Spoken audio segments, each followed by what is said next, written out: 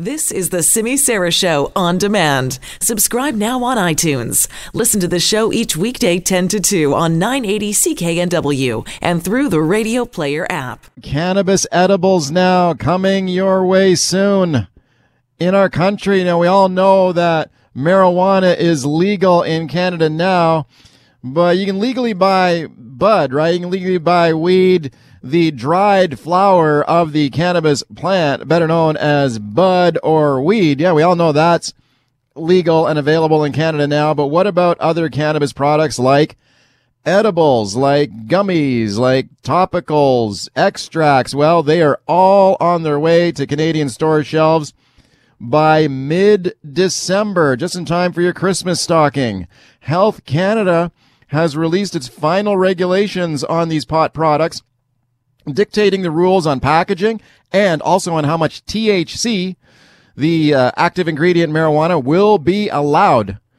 The marijuana-infused foods or drinks will have a cap of 10 milligrams of THC, while vaping oils or topicals like lotions are allowed a maximum of 1,000 milligrams. In the past hour, Bill Blair, the federal minister of Border Security and Organized Crime Reduction, spoke to reporters. Here's what he said. We want to ensure that whatever is available for adult consumption is presented in such a way that it lowers the risk of its use.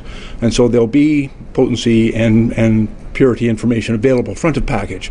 They'll know what it is they're consuming. If they buy it on the street, it's a crapshoot. That can't be allowed to continue. We also want to make sure that there are appropriate health warnings, that the packaging is done in a way which fulfills the government's commitment. It's not our intention to promote the use of this drug, only to make it available legally and in a regulated way, in both its production and distribution, to adult Canadians who make the choice to use cannabis. And if they want to make that choice, we want to make sure that it can be done in a lower risk way.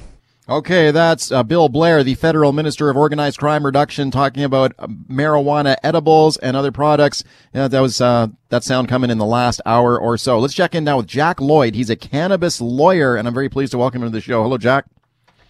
Hello. Thank you for having me. Thanks very much for coming on. What are your thoughts on what the government has announced here? Obviously, I'm very pleased that after a great deal of time and energy has been passed, they're finally allowing for non-smokable cannabis consumption. Right. But obviously, the restrictions placed by the government, in my view, are completely arbitrary. So lots of stuff to be happy about, but it's not a complete win for people that choose to consume cannabis. What are some of those restrictions that you're concerned about? The restriction on cannabis potency is arbitrary in that it relates to a restriction that was imposed in relation to. And this is really what I'm troubled about. It's a restriction that was imposed in relation to medical cannabis after a very good and hardworking lawyer won a case called Smith.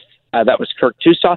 So Kirk Tousaw won this case called Smith, in which the government was forced to acknowledge that medical cannabis patients are entitled to access cannabis in all of its forms. And so all of these restrictions on potency to medicinal cannabis and now recreational cannabis flow from that case. So it's basically the government backstepping. And so what troubles me is that people are lawfully entitled to access a substance, and the government is arbitrarily issuing restrictions on how they access it. Okay, when you talk about potency, you're talking about the amount of THC that will be allowed in the products, right?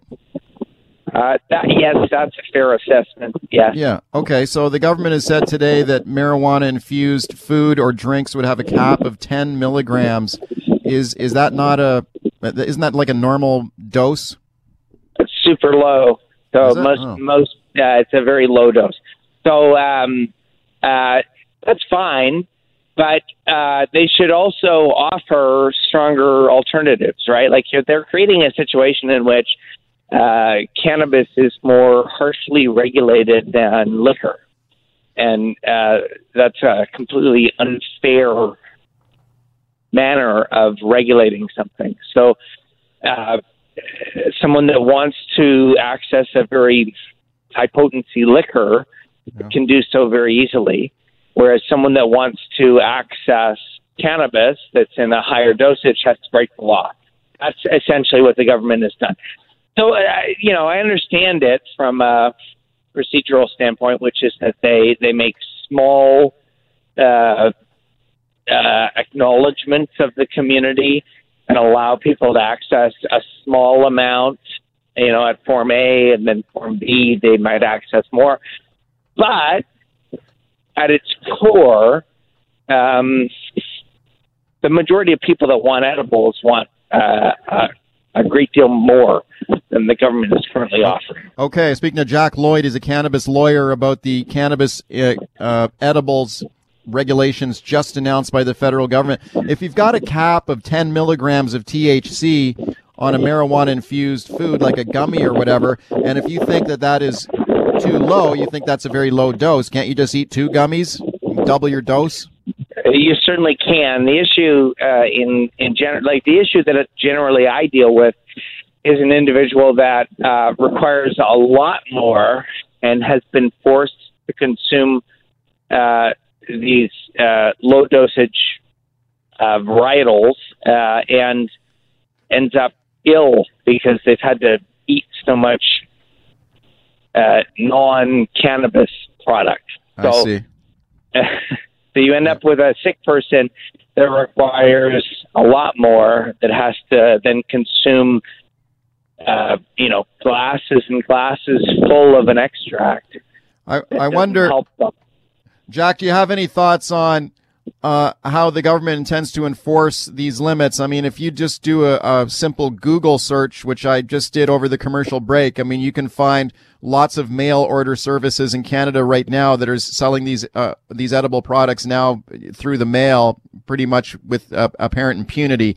So, I mean, you got the government saying, "Oh, here's our regulations. Oh boy, this is going to be great." I mean, this is wide open market for edibles through mail order right now, aren't there?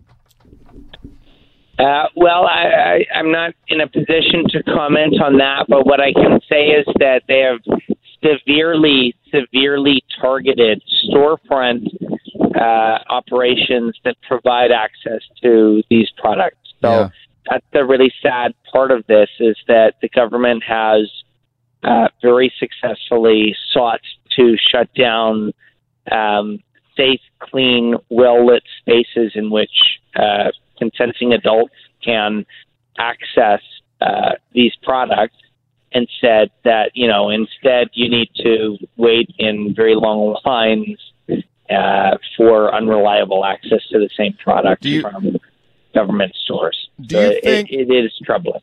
Do you think there's a danger in enforcing these kind of strict regulations that they drive some of the marijuana trade underground into the black market, into maybe criminal organized crime links? If people want marijuana edibles that are higher concentrations that are allowed under the law, you're going to continue to create a black market for it. Well, I think that they absolutely will not only continue to create a black market for it, but they will be invigorating and ensuring a black market for it, simply because so many of the products that people rely on are only reliably available through little dispensaries. And so the act of shutting them down and labeling them as organized crime or whatever the government decides to call them, that act certainly will drive them underground. It will certainly frustrate the actual stated purposes of the provincial and federal legislative framework for legal cannabis. All of that will be frustrated by this. So you're absolutely correct that they'll be driven underground. You're correct. Thanks for coming on. Pleasure. Thank you for having me. I appreciate it. Jack Lloyd, he's a cannabis lawyer. He represents patients seeking access to medical marijuana.